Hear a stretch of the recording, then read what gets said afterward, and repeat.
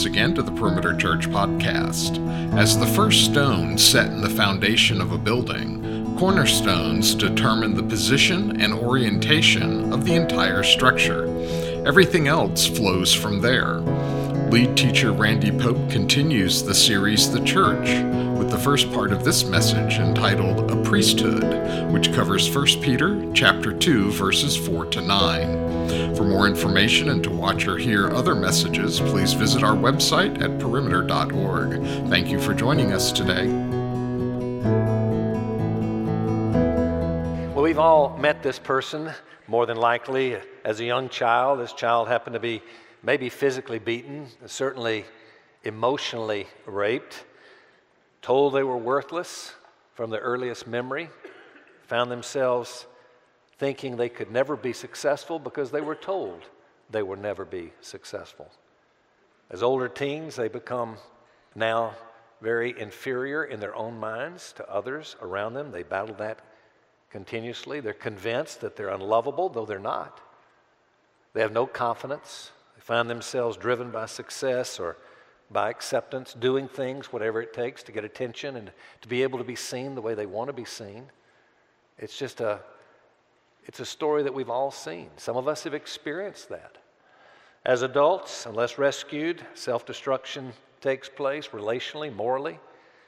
They're stories that we hate to see, hate to tell, and hate to use to describe our own lives, but it is true. It's true of many. The greatest hope that a person in that condition is going to find is a safe community that routinely dispenses the things needed, such as unconditional love, encouragement, support, guidance, that teaches the truth, that models good values. What I'm really doing is describing a microcosm analogous to our society, because the reality is we live in a day where there's a secularistic storm.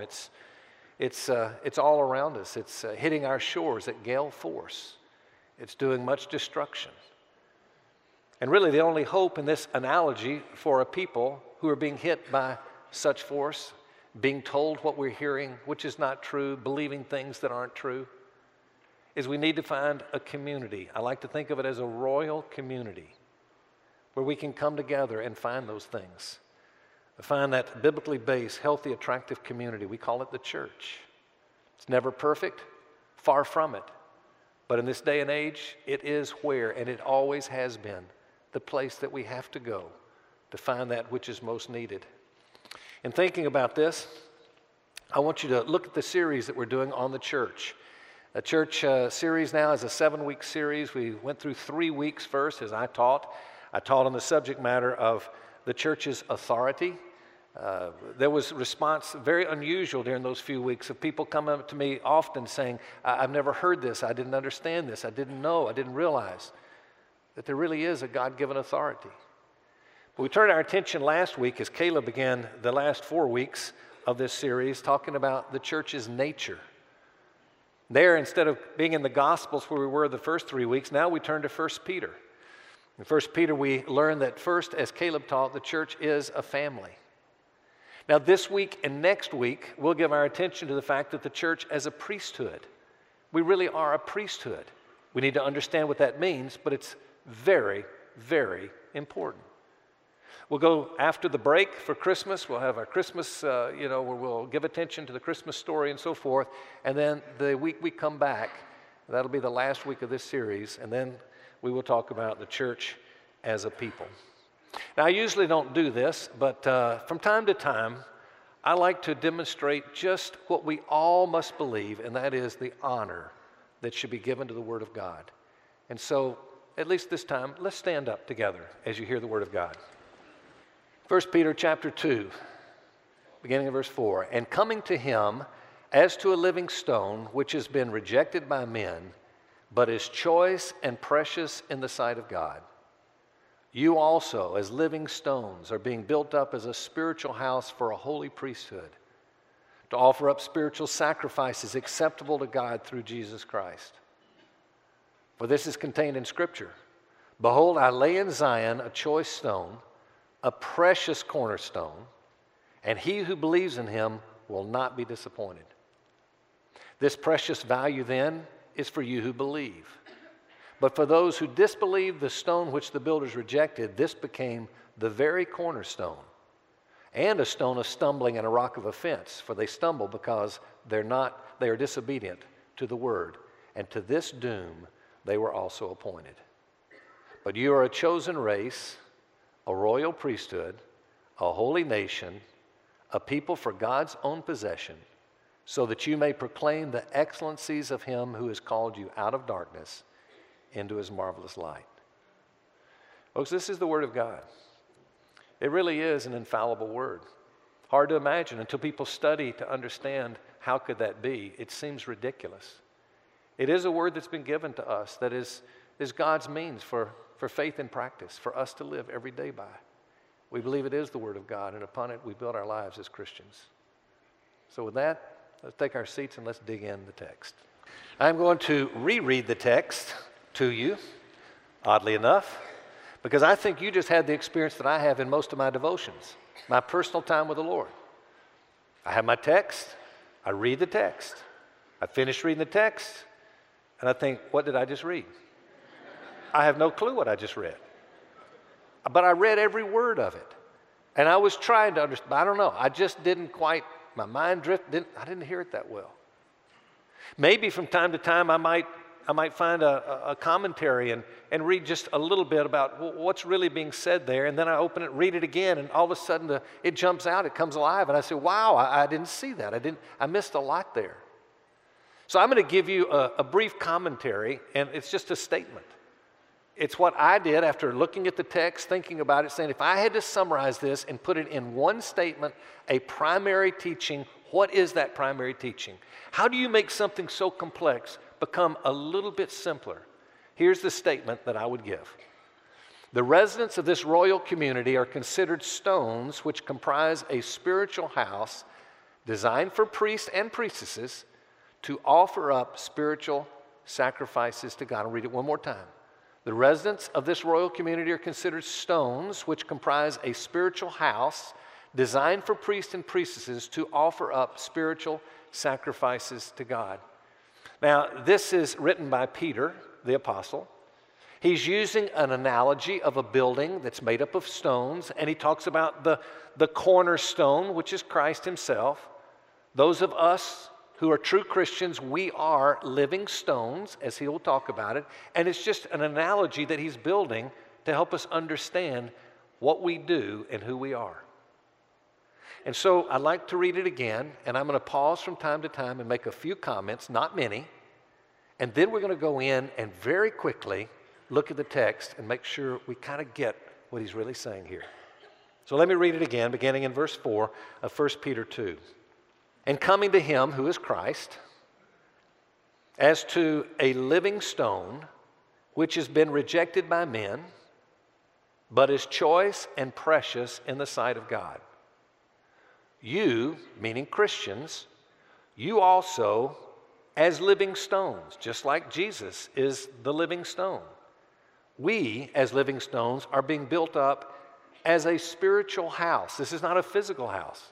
It's not a church building as we think about it. It's an analogy. Why? For a holy priesthood. What's the house for? It's for priests. To offer up spiritual sacrifices acceptable to God through Jesus Christ. And then he goes to the Old Testament. He's going to go to Isaiah 28. He says, for this is contained in Scripture, meaning this analogy has already been used. Behold, I lay in Zion a choice stone, a precious cornerstone, that's Jesus, and he who believes in him, Jesus, will not be disappointed. I'm going to come back to that little phrase, will not be disappointed. Very important. This precious value then is for you who believe. The word there, believe, means trust. It's putting full trust, not intellectual belief, but going beyond that to where we put our trust in him.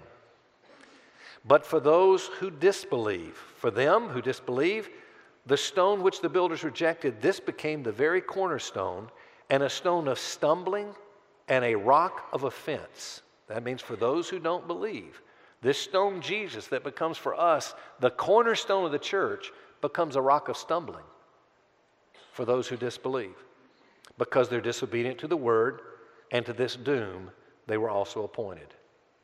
But you are a chosen race, a royal priesthood, a holy nation, a people for God's own possession, so that you may proclaim the excellencies of him who has called you out of darkness into his marvelous light. Now when we get to verses 8 and 9, that's where we'll kind of move into more next week.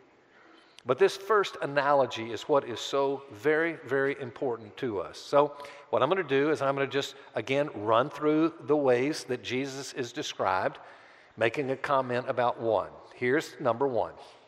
In verse 4 it says he is a living stone. In verse 4 it also tells us he's rejected by men. We also learn in verse 6, a precious cornerstone is how he's described. And also in verse 6, one who never disappoints. I want to pause there. He never disappoints. Now, I ask you, Christian, can you say that? Do you say, you know what? My Jesus, my God, he never disappoints me. Never disappoints me.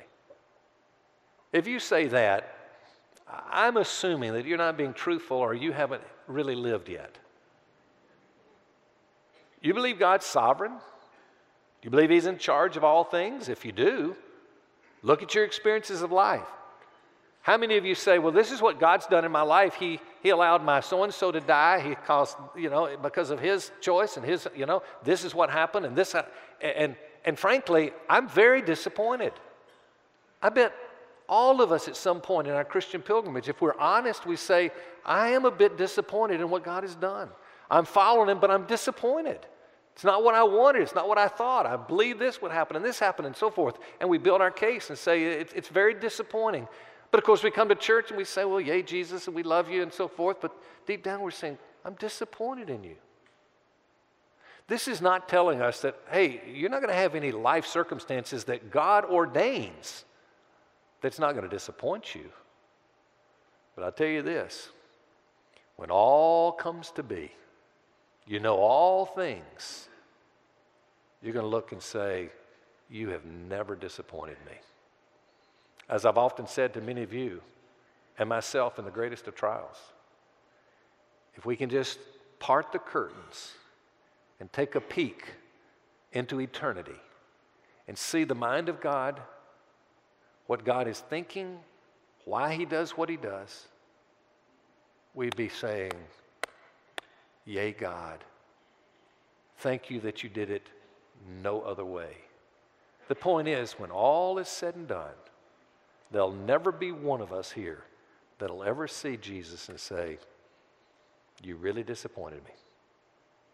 We're going to say, yea, God. He goes on, in verse 8, he says he's a stone of stumbling for those who disbelieve, and also in verse 8, a rock of offense. Touch on that just a bit when we close. But as the Christian is described one time in verse 5, we're viewed as living stones. So there's the analogy, there's all the words that come out. Now it's interesting, this must be so important that there's another apostle, you know his name is Paul. Paul is teaching the Ephesians. He comes to chapter 2 in verse 19 and he uses the exact same analogy. Isn't it interesting? This is an important concept, I guess, for both apostles. Said, people, you that I'm ministering to, you got to understand this very critical principle that I'm teaching. So here's how he says at the beginning of verse 19. He says, so then, you are no longer strangers and aliens, but you are fellow citizens with the saints and are of God's household. Now he's going to describe this household. Having been built on the foundation of the apostles and prophets, Jesus Christ himself being, and he uses the term cornerstone, just like Peter's been using. In verse 21 he says, in whom the whole building being fit together is growing into a holy temple. He's using the same analogy, a temple in the Lord, in whom you also are being built together into a dwelling of God in the Spirit. So it's the very same concept. So he's saying this, okay, you're a Christian, then you are a stone. You're a living stone. It happens at the minute that we're born again. You are born again. You are a living stone. You make up this building, God's building, at that point. And he says, very important that you understand who you are, and then as a result of that, what we do. So I'm going to make two primary teachings. The first one this week, the second next week. It's very brief. Number one, every Christian is a priest or a priestess. From now on, I'm just going to use priest to refer to male and female priests. But every Christian is a priest. Now, next week, we're going to learn a second very important teaching out of the text, and that is every Christian is to offer sacrifices. Now, I'm only going to go into the first, but I want you to see the order of these two. It'll give you an insight into the Word of God. What you will find continuously through Scripture, God always begins with who we are and then follows it by what we do. It's never the other way around. He doesn't begin with, here's what you do, and you do this, and this is what you become, here's who you are. It's the other way around. It's what he does first. He says, you need to understand what I've made of you. When you get the right view of yourself, you see who you really are, then you begin to understand what you do. It becomes the great motivator for what you do. And so if we don't understand that we're strangers, we're aliens, we're pilgrims, if we don't understand that we're stones of this very important building that's designed for the priest and the work of priests making sacrifices, we'll never understand how do we offer sacrifices. If we do start offering sacrifices, don't understand who we are, we're going to get it all backwards. It'll be a works theology. Always begins with who we are. So let's look at who we are. Every Christian, number one, every Christian is a priest. I'm going to do a little play. Let's play a game. I'll call it a word picture game, whatever. I'll name an occupation, and then I'd like for you just to picture what you see when I mention it. Just a couple of them. First of all, librarian. When you think of librarian, what do you see? I bet in your minds, you're probably seeing a middle-aged, maybe a little older woman. And what does her hair look like? She's in a bun. Why is it when we think of a librarian, she has a bun? I don't know. But we do. That's the librarian. Now, you may be a librarian. It's a wonderful occupation, and doesn't mean that's what you look like. But that's what we think. And no one would think of themselves as a librarian unless that was your occupation. That would be a given. When you think about a dentist, first thing that's going to come to mind is going to be a mask. Maybe he has a jacket, or she has a jacket, a white jacket. I don't know. But we get this stereotypical picture. This is the dentist, and we think of that. Well, now, you may be a dentist, and you think of yourself as a dentist.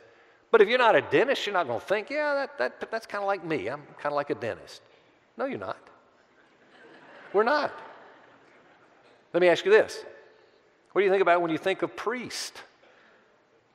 When you think of priest, you think of maybe a little bit older man. You think about someone who, is dressed in robe. I don't know. You picture what he has on his head. You picture, what he's holding. I don't know. But you see this priest. How many of you would ever think, hey, that's me, I'm a priest? You don't think that way. And it carries over into all of our life because we can't see ourselves as a priest. I mean, I remember a little boy coming up to me one time and he said, can I ask you, are you a priest? And I'm thinking, I don't really know what to say here because I know kind of what he's asking and I'm not sure, but there is a reality in which if anybody should be thought of as a priest, it's me. I'm a preacher and I'm named Pope. I mean, my goodness gracious. You think everybody's, okay, of course I think of myself. No, I don't. When he said, are you a priest? My first thought is, no, I'm not a priest. But then I had to think, no, I am a priest. In reality, I am a priest. And you're a priest. Every one of us who are real Christians, we are priests. And if we don't think of ourselves as priests, we're never going to function and act like we're priests. So we've got to change our thinking about, well, what is this that really is a priest? By the way, if you go back in church history and you begin to see, do you know that there have been countless numbers of people who have given their lives, have been martyred for the sake of trying to teach this reality? If you go back in the history of the church, it is a lost teaching It's been lost for centuries and centuries. In part, a great reason for the Dark Ages as we know it. We think of the Reformation. We're a church here who honors the Reformation. There would not be the Protestant church as we know it without the Reformation. Very important. Not that we would put down any that are of Catholicism, but they're great, great differences. And part of it has to do with this very issue. And the Reformation came along to say, look, we've got to give the Word of God and the work of God back to the people of God. That was the grand effort. You see, the Word of God was in Latin, and it was for the priests to read. It was for them to interpret. It was for them to dispense, and whatever they say, that's it. You have to believe that. Reformation comes along and says, hey, whoa, don't think that just because you're hearing it from priests, it's right, and you need to know the Word of God yourself. You need to see, is this what the Word says? It even says that we should be more noble than certain ones that were not looking at the Word themselves and trying to find out what it really says. And so there was this grand effort, and in a major way, it was successful. The Reformation was successful, giving the Word of God back to the people of God. But it failed totally in giving the work of God. And maybe total is too strong a word, but it really did in great part. It failed in giving the work of God back to the people of God. And that's the reason that in very good churches otherwise, great churches, preach the Word, believe in the infallibility of Scripture, and all the things that we would hold to here. But how many people in those churches, even as some perhaps in this church, would say, you know what, I haven't really been ministered to unless it's by the pastor or a staff who's ordained. That's the only ones that can truly minister to me. It's an idea as if, well, no, they are the priests, and I'm the one who is the laity, and I should be ministered to by the priest, as if we're the only priest. Not true. I'm going to take a page out of our new members' teaching that I've taught now for these 41 plus years, and I've taught it from very day one. And some of you have recently been through, most of you haven't, but recently been through or going through now new members class. So this will be very repetitive to you, either in the recent past or the coming future. Most of us, though, it's been years and years and years, or others have never gone through it, maybe won't go through it. I know many that listen to this on podcasts that will never go through it. So I just want to retell this illustration and story.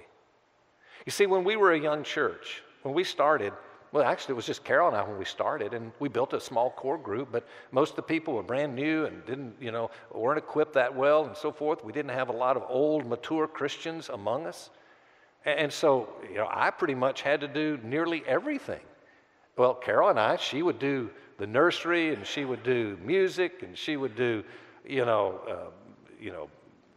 we'd have refreshments and whatever it was, and she'd take care of that, and I'd do the preaching, and I'd do the junior high work and the senior high work, and I was like a full-time priest. Did it all.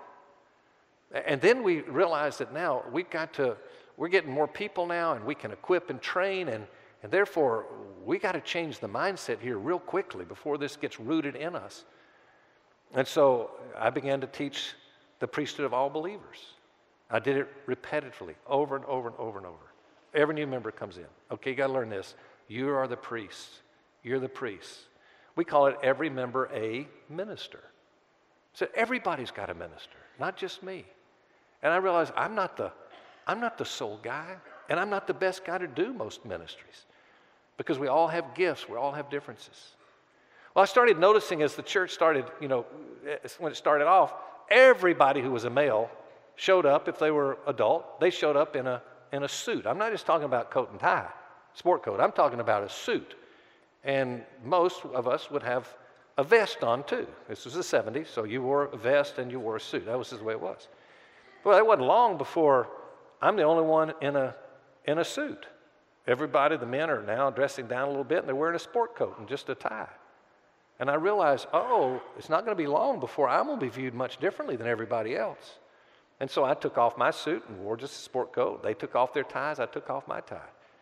They took off their jacket, I took off my jacket. They started wearing polo shirts, I started wearing polo shirts. Carol kept saying, men, please don't wear shorts to church. Don't wear shorts to church. Now, by the way, I can make an argument, not biblically, but practically, of the value for dressing up at church. What time would we want to honor? And we stand because we're honoring, and well, that'd be very appropriate. Not inappropriate for sure. Nothing biblically requiring it, but there was something that I thought far more important to try to demonstrate, and that is this. There is no difference between what's here and what's there. I love church architecture. I met with our architect, and we just spent who knows how much time. And I'd talk, and he'd write, and we'd talk and do. Think about the chapel, what that chapel would look like. Do you notice there's not much furniture there? There's not much pulpit furniture. Look what we use here. I said, I want something that is so as little visible as possible. I don't want it to be that I'm back here, the people are there. I don't want to use the word you, I want to use the word we. I find myself as I teach, just to make the point, I'd say, let me tell you some of the things that I'm going through right now, and I'm struggling with this and this, and people come up to me and say, by the way, be careful, you're our pastor, we got to hold you up, don't tell us too much. I say, are you kidding me? Let me tell you, I'm struggling just like you. I'm a pilgrim just like you. It's not that I'm clergy and you're laity. We are all the same. You have gifts. I have gifts. Our gifts are different. We're good at different things. Don't hold me accountable to be good at all these things and me not. No, let's just say, what are our gifts? What's God called us to? Let's get equipped and let's all be ministers. And that became the theme of our church in big part. Nothing's changed. It's that important. I tell the story in membership class about a man named Joe, and Joe came to our church with his family, a young family, 3 children. The oldest was a daughter, the other 2 were boys. The daughter was, maybe junior high age or whatever, and he came to faith when he came here.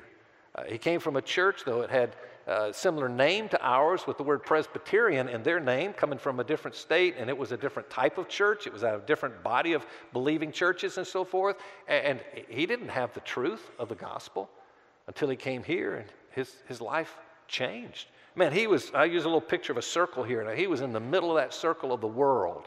I mean, he was a worldly man. He would tell you he was a worldly man. He'd made big money, he'd lost big money. He'd made big money, lost big money. He was this, that, and the other. But when he became a Christian, it didn't all change overnight, but this foot came out of the circle, which is what should happen. It does happen when you become a real Christian. It doesn't mean that this foot is going to come out with it. And that was a challenge, and he's dragging that thing, trying to get it out, and he's struggling, and he's honest with his struggles. And then he went through a life tragedy. His daughter, who had gone to Norcross High School, graduates in her first semester at the University of Alabama, going to an away game, was killed in a car wreck. It just took his heart. This was his little girl. Many of you have experienced loss of children. There can't be pain that's any greater. And that pain just broke him. And I remember watching that leg as it just kind of scooted toward the edge of that circle, because in his mind, he's saying, that's my little girl, and she's in eternity. I don't want to think of life. I want to think of eternity. It just changed him.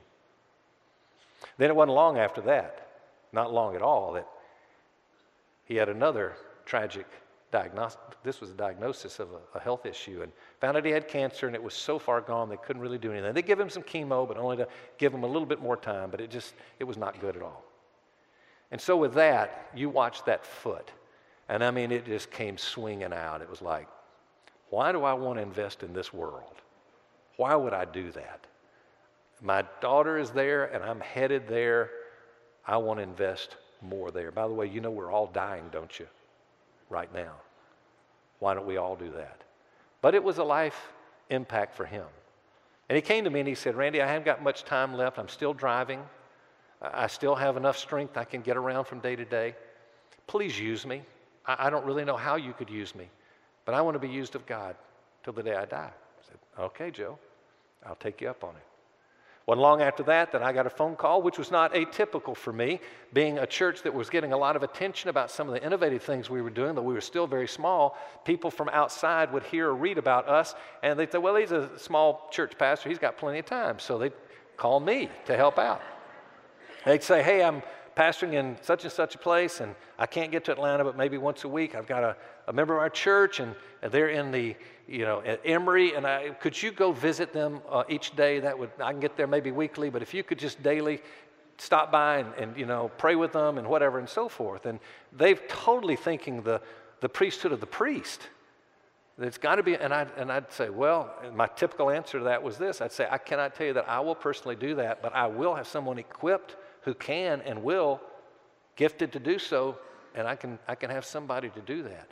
I actually had one pastor who said this to me: if it's not ordained clergy, don't send them. My member will ask, and it will not be meaningful to them if not. And I'm thinking, do you understand? You don't even know me. I'm a lousy pastor. I'm not gifted to pastor. I never have been. I know that. I'm a pastor teacher. I can teach through I pass through my teaching and all, but I'm not a great pastor. And we got these incredibly great pastors in our church, men and women alike, who are just, why wouldn't you let me send one of them who would do a good job instead of them be happy with me doing a bad job? It just doesn't make sense to me. But anyway, this one pastor called me and he said, fine, just send somebody. I said, well, what's the condition of the patient? Well, he's actually an older member of our church, and he's dying of cancer, And that's all I said. And I said, okay. I thought, well, who better than Joe? So I called Joe. I said, Joe, you want to be used? You said, so I got an opportunity for you. He said, oh, good. What is it? Can you go to the hospital, and could you serve at the hospital, just kind of being a pastor to this man who's dying of cancer? He says, well, I'm happy to do it. I'm not sure I know what to do, and so forth. And I said, well, I'm an equipper, and I need to equip you, so let's get together, and I'll equip you how to do that. And I explained it. It was very simple. He goes, well, I can do that. That's not a problem. So he goes to the hospital, and he does so. Well, he comes rushing back to my office. He says, Randy, you told me he was dying, but what you didn't tell me, he's dying in the next day or two. And what you didn't tell me is this man's not a real Christian. I could tell from talking to him. He thinks it's all about works, and he doesn't understand about Jesus. And Randy, you need to get down there and witness to him before he dies. Well, of course, you know what I said. I said, Joe, you don't have to be ordained to witness. He said, what do you mean? I said, you got to go witness to him. He said, man, I really wouldn't know what to do there. I mean, that's way out of my league. I go, that's my fault. So let's get together and I'll equip you. And so I did, and I helped him understand how he could share the gospel and what that meant and so forth. And he goes, oh, okay, I'll give that a try. So he goes down there, and he goes the next day and the next day, and the guy dies. There's no story of salvation that I know of. Who knows? But he caught me in the foyer of the church after service, and he said, Randy, I've made a decision. You should never go to hospitals. I said, why not? He said, well, because you had just gone once to see that man.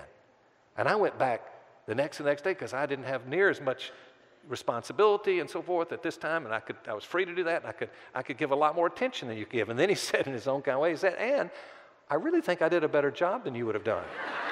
I go, oh, good. I didn't hurt my feelings a bit. I'm going, yeah, love it. Well, it didn't end there, because wasn't long after this, I get a phone call from him, and I can tell desperation on his voice. I said, what's wrong, Joe? He said, my next door neighbor has just called me. His wife, 38-year-old couple, she had just fallen dead, been pronounced dead. And he didn't know where to turn, and he turns to Joe.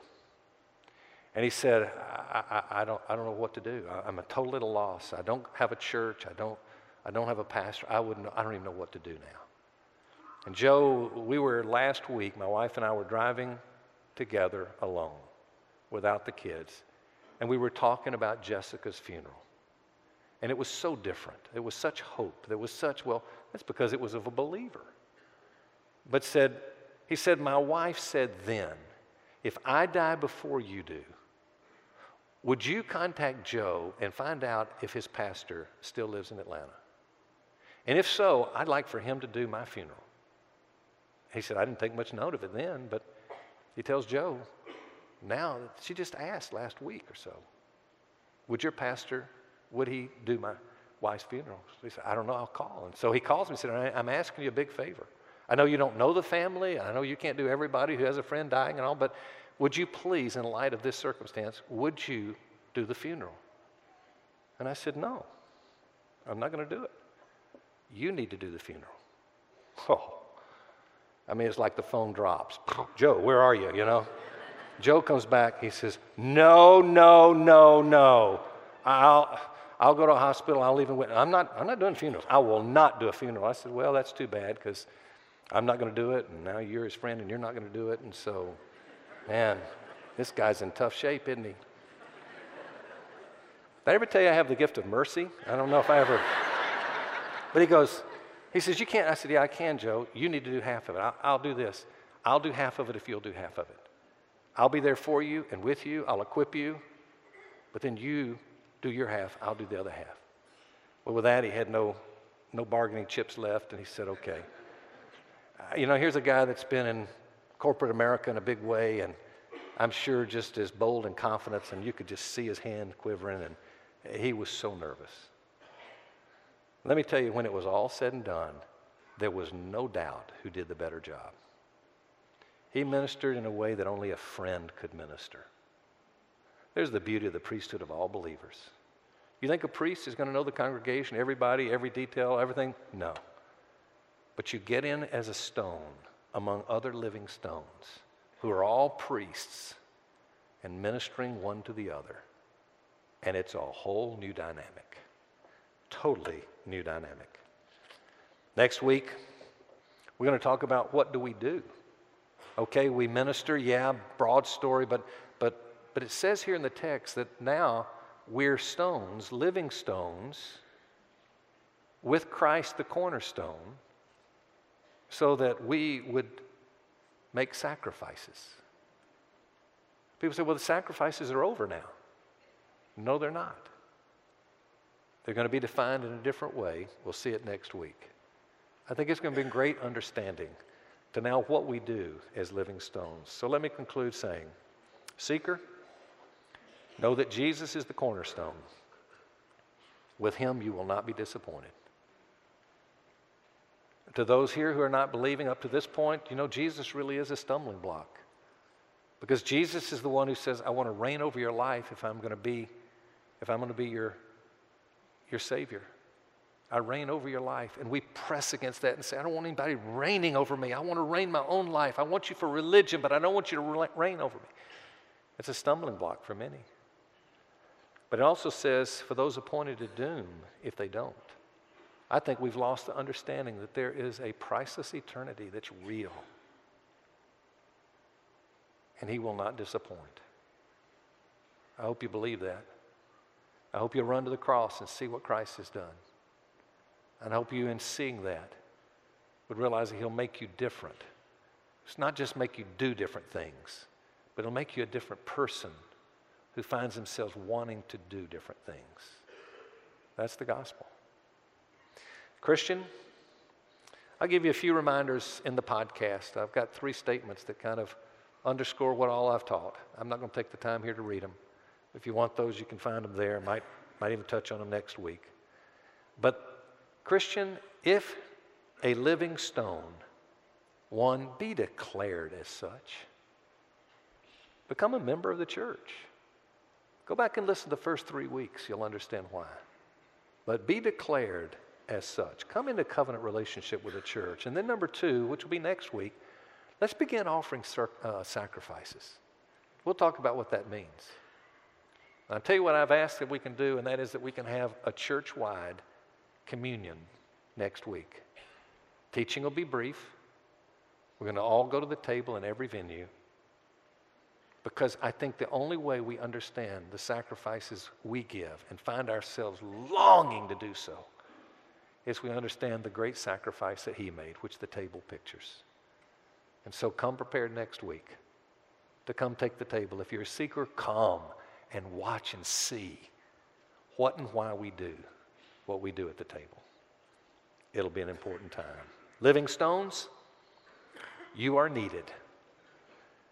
As a part of this house, let's be priests, every one of us. Let's pray together. Father in heaven, thank you for a teaching you've given us through 2 of your apostles, just to remind us who we are and what we need to be doing. And I pray that we may grasp who we are. God, let us see that we are priests. May we think of such every time we think of ourselves. May we see ourselves as we go to work, as we play, whatever we're doing, as priests offering sacrifices. Grant that, we ask. Thank you for this day. We ask it in Jesus' name. Amen. You've been listening to the Perimeter Church podcast. Perimeter Church is located at the corner of Highway 141 and Old Alabama Road in Johns Creek, Georgia. Please visit our website at www.perimeter.org for more information, to give us your feedback, and find other messages from our teaching team. Thanks for making this podcast a part of your day.